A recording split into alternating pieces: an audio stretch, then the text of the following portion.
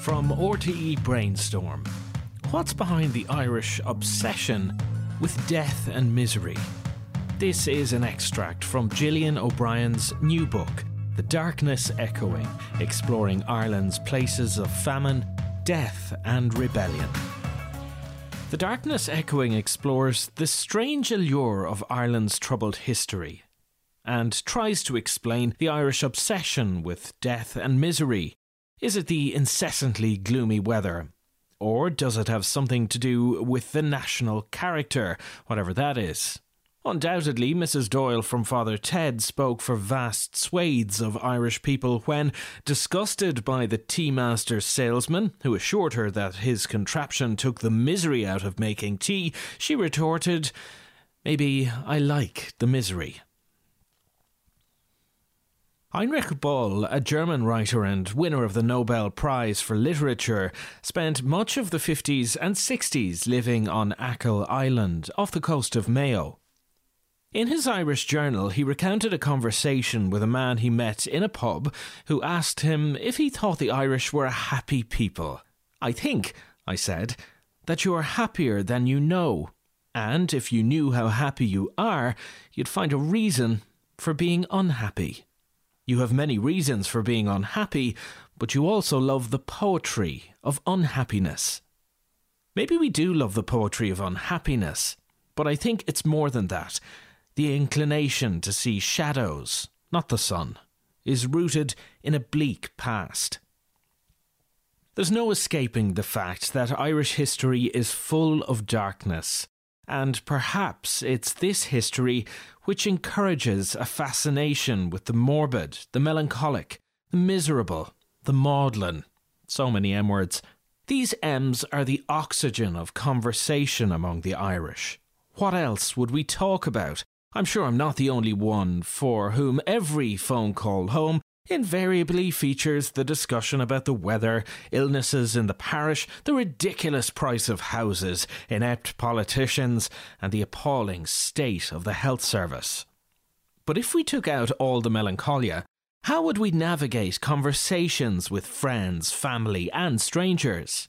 There'd be long silences, and there's nothing the Irish fear more than silence.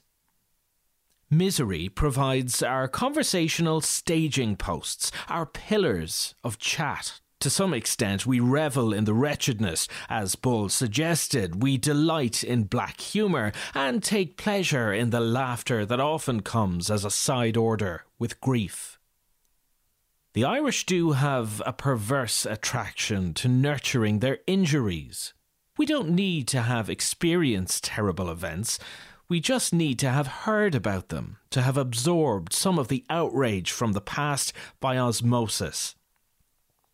The travel writer H.V. Morton was near the mark when he visited Ireland in the late 20s and observed, "The Irish are, of course, sometimes unfair," which I think proceeds from the fact that they possess no sense of historical perspective.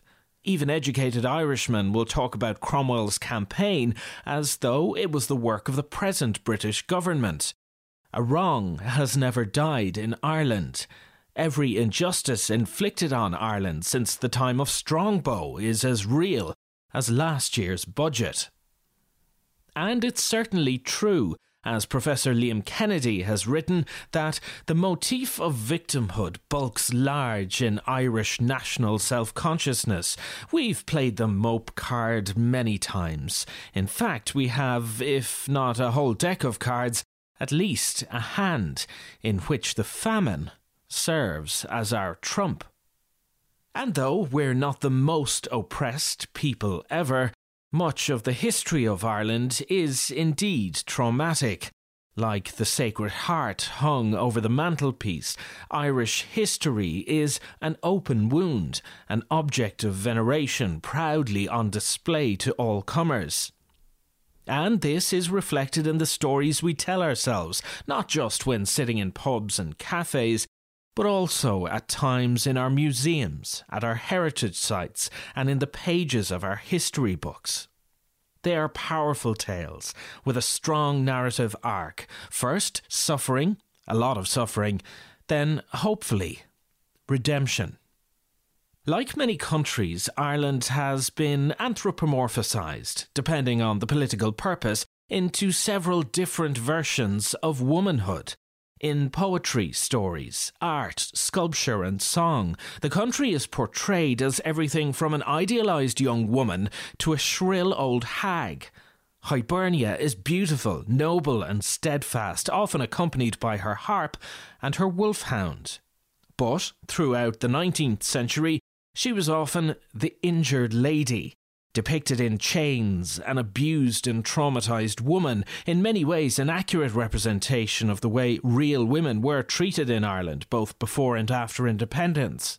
And while it's sweeping to sum up a nation in the body of one fictional woman, there is something in the idea of Ireland as a traumatised nation. Colonisation was a national trauma, and its effects on the body politic is not dissimilar to that on traumatised individuals. Clinical psychiatrist Judith Herman has argued that, like traumatised individuals, traumatised countries need to remember, grieve, and atone for their wrongs in order to avoid reliving them. And there is certainly a tendency in Ireland to continually pick at scabs. At the same time, repeatedly reopening old wounds leaves little space to consider the ones we might have inflicted on ourselves or others. But the way in which our history has been taught, formally and informally, for nearly 2 centuries, has meant that the past, a past where the Irish are always victims, is almost always very present. Based on a piece for RTE Brainstorm by Gillian O'Brien from Liverpool John Moores University and the Irish Research Council, The Darkness Echoing, Exploring Ireland's Places of Famine, Death and Rebellion, is published by Doubleday Ireland. I'm Paul Moriarty. Discover more at rte.ie/brainstorm.